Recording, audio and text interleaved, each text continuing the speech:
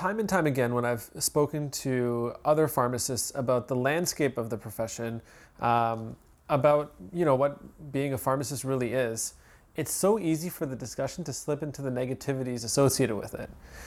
Yes, there's less money. Yes, there's more tuition, and there aren't enough jobs to go around. But instead, we wanted to highlight something that has recently happened with the profession and why it's important that we celebrate it and we talk about it. And what we're going to be talking about today is advocacy.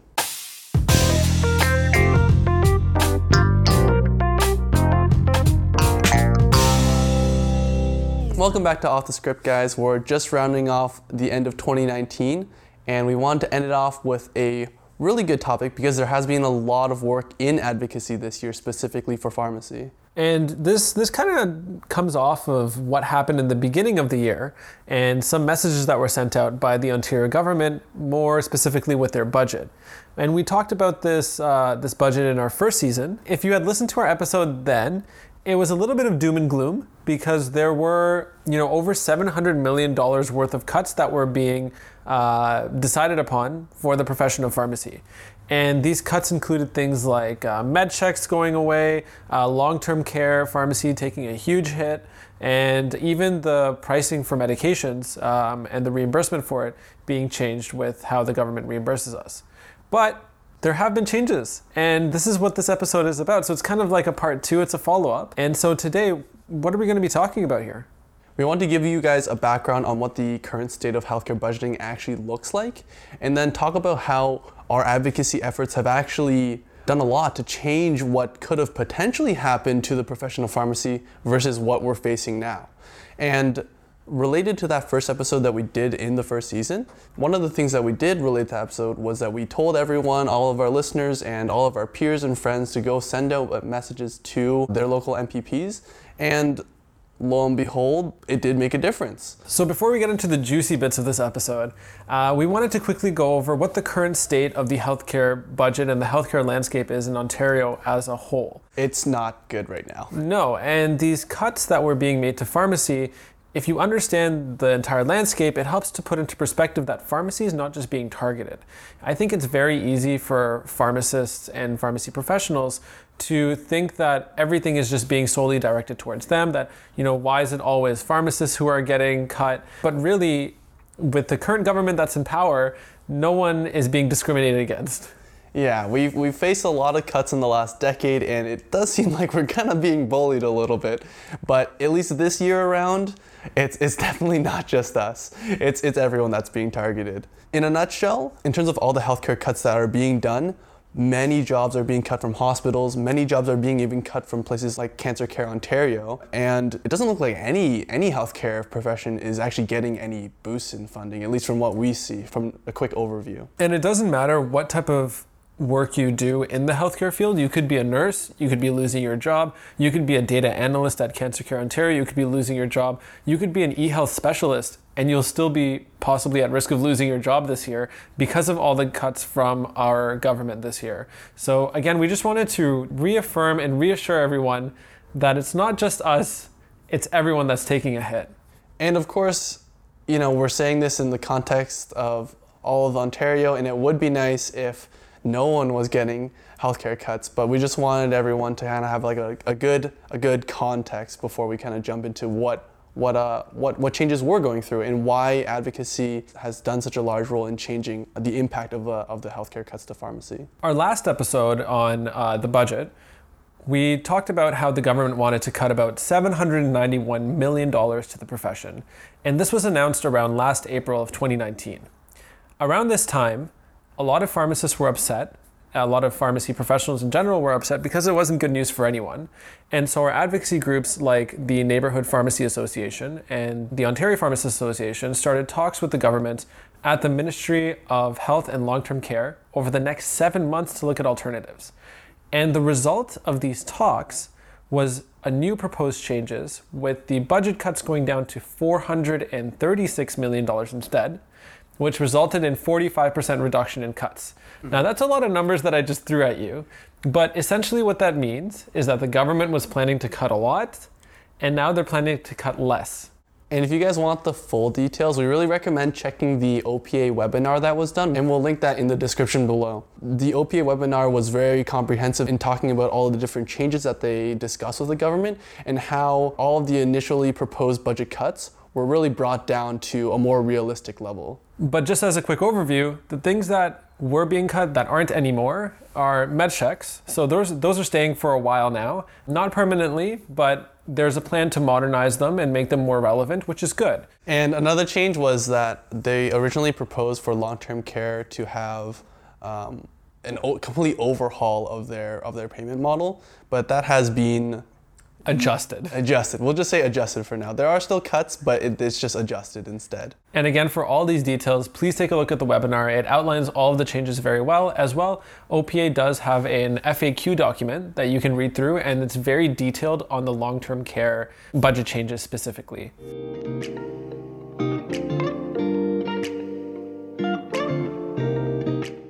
One thing that we really wanted to drive home is that this is a win at the end of the day, and it's not a loss. And the reason why I say this, and it's something that a lot of people might not realize, I didn't know this for the first couple of years while I was in pharmacy, is that the Ontario Pharmacists Association and other advocacy groups don't actually have a guaranteed seat at the table when it comes to these discussions or negotiations. So what I mean by that is when the Ontario government proposes to deliver $700 million in cuts of funding to the profession, they don't have to talk to anyone related to pharmacy to do it. They could do the cuts and we could just sit there and take it. Yeah, we wouldn't even be invited into the room. We don't have to be invited into the room. However, what's important is that our advocacy groups have maintained relationships very carefully, and they have to continue maintaining those relationships carefully in order to ensure that they have negotiating power and they have a seat at the table when talking about all these cuts that are going on. It's really easy to be angry and upset and say, why are you doing this to us? What's going on? Start picketing or whatever you want to do. But at the end of the day, this is politics we're talking about. This is a lot of red tape that has to be crossed. There's non-disclosure agreements that have to be signed. And it's a whole different other ballgame than, being or working at a hospital or working at a community pharmacy. It's a different game that they're playing. You don't want to step on any toes. Exactly. And that sounds almost like scary, why is the government like this? But that's how they deal with everyone, because everyone wants a piece of the pie. Again, we're not being picked on with these budget cuts. It's just how it works, unfortunately. And like Faison mentioned about maintaining the relationship closely, something that's really important is that when all these advocacy groups do talk to the government, they also have to come to the government with a strong message.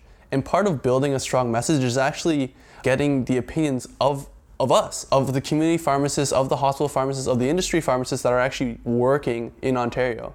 Because if we don't send in these letters to our representatives of the government, then they don't really have any evidence to go off of to know that these cuts are going to affect us. That's another reason why it's really important for you as a member of pharmacy or even just a member of public that uses pharmacy services, which is just about everyone, to actually express your concerns to the government when it comes to that time. If you guys are looking back at this last year and in April when we heard about all those changes, if you guys are mad about those changes and you actually did something about it, then you guys all deserve a great pat on your back, because you guys did something and we actually made changes. And if you didn't voice your concern last time, then it's never too late, because like we said before, these cuts aren't really new to pharmacy, so there will be a point in time in the future where we will have to advocate for the profession again. And you may not have realized the effect of advocacy, and maybe that's why you didn't voice your concerns before, but we cannot emphasize how important it is. So next time pharmacy needs an extra voice, we hope you'll join us in the advocacy effort. And just going off of Chris's point, it's one thing to not like the advocacy groups that currently exist, but the least that you can do is be an advocate for yourself. And not liking the way that advocacy is played out in the province is one thing, but if you're still not advocating for yourself or advocating for the rest of your profession selflessly, then you might as well just be a bystander in everything. And you really don't deserve to complain. And that being said, I know, especially when I sent my letter in to the MPs and the MPPs and the Minister of Health and our charming Premier of Ontario, I was expecting some sort of response back. I almost felt like when I sent my letter in, they would be like, "Oh my God, Faizan, yes, you're absolutely correct. Pharmacists, they're getting a real beatdown. We need to listen up. They're the frontline healthcare professionals that are always there for the patient. You know what? Instead of these cuts, we're going to add $500 million funding into them." I was pounding my keyboard away. I was really passionate, and I was expecting a reply. Maybe, it might take like a month. It might take a week. I know that they had a lot of responses probably, but I was definitely expecting something too. Yeah, and I didn't get anything back. And that kind of sucked because I didn't know if anyone read anything that I had sent in. I know some people just get like a generic letter that comes back to them. I didn't even get that actually. I don't even think I got an automatic reply. No, I didn't either. That's the sad part. But you know what? That's unfortunately one of the consequences of advocacy and working in an advocacy field because it's a thankless job. You're not always going to get the feedback that you wanted. You might not even be acknowledged directly, but that doesn't mean that your efforts are wasted. And just like Chris was saying, if you did something during that time and you sent that letter in, don't beat yourself up that you didn't get that response back. It ended up with a 45% reduction in cuts. Something did actually happen, and you should be happy that something happened. And the only thing you should be upset about is that more people didn't do it. Because if they did, who knows? Maybe that 45% reduction could have ended up being a 45% increase in our budget. Maybe not that much, Chris, but at least it could have been a lesser reduction. We went over how to actually advocate for the profession in our first season, but if you guys ever have any questions about how to go about doing this or being an advocate for the profession, please shoot us a message over at Off the Script social media accounts, just because we are open to all of your questions and we definitely are here to help.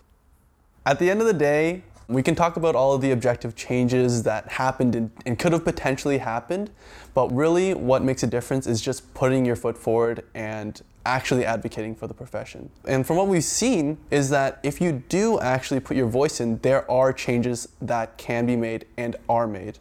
So that's it for today's episode, guys. We just wanted to give you a quick little update on what's happened and why advocacy has worked but no one cares. It's kind of weird. Yeah. We care. 2019 has been a roller coaster of a year, but I think in general we definitely saved it from the first half of what 2019 looked like for the profession. Exactly. Our profession has been saved thanks to the efforts of our advocacy all around the province. And thank you to any of our listeners that did actually send out any letters out to the government. Really, it means a lot, and without you guys, without your efforts, we wouldn't be where we are today. We really love that our listeners are probably some of the most passionate pharmacists out there and the ones that are willing to make a change for our profession. And with this episode, we come to the end of the first year of Off the Script. And within our first year, Chris, we've done a lot. We've put out one whole season. We've started a second season. And I think something's coming in the new year. Something that everyone should be really looking out for. Yeah, a little mix-up in our episode structure. So be on the lookout for that. Not just that, though. There's more. There's going to be an additional platform that might be added to what Off the Script is going to be built off of. Something that we can actually send you to take a look at all of our content. Oh, are you talking about offthescriptshow.com? Which is probably not operational yet, but will be soon. At the present moment, no, but when this episode is released, I'm sure that it will be. Tom, it better be. Well, hopefully you guys can access that webpage at that time, and if not, check it out in the new year, because it should be definitely up there. Tom, please. Offthescriptshow.com. And actually, this means I don't actually have to say all our multiple social medias, because everything will be on that website. So moving forward from this episode onwards, it's just going to be go to offthescriptshow.com. And in the new year as well, for all of you pharmacy students that are out there, or any of the pharmacy professionals that might be going to Professional Development Week, which is a week long of fun and shenanigans with pharmacy professionals all across the country, say hi to Chris, because he's going to be there actually. And Tom as well. We'll have our business cards and multiple stickers that you can give out to put onto your backpacks, your laptops, your phones, your chest. And anywhere else you can put stickers. And this is all limited edition merchandise, so you should get it now before it's all gone. And before it costs money. This is free. Yeah. And if you're also keen on going to the Ontario Pharmacists Conference, you might just see us there as well. Yeah, probably. I mean, I haven't bought tickets yet, but yeah. All right, thanks for listening, guys. Have a wonderful New Year's, and we'll see you in 2020. Happy holidays, everyone.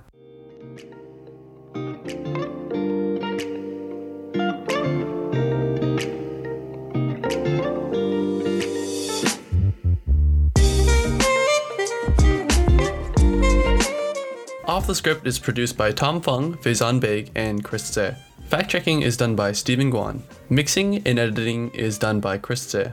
Off the Script is a podcast focused on education and entertainment. However, we are not a replacement for real medical advice. Please see your local healthcare professional if you have any questions about your own personal health. Thank you to Sean Singh for creating our introductory music, and thank you to Chill Hop Music for allowing us to use their music in our intermission and ending. You can find more great songs at chillhop.com/listen.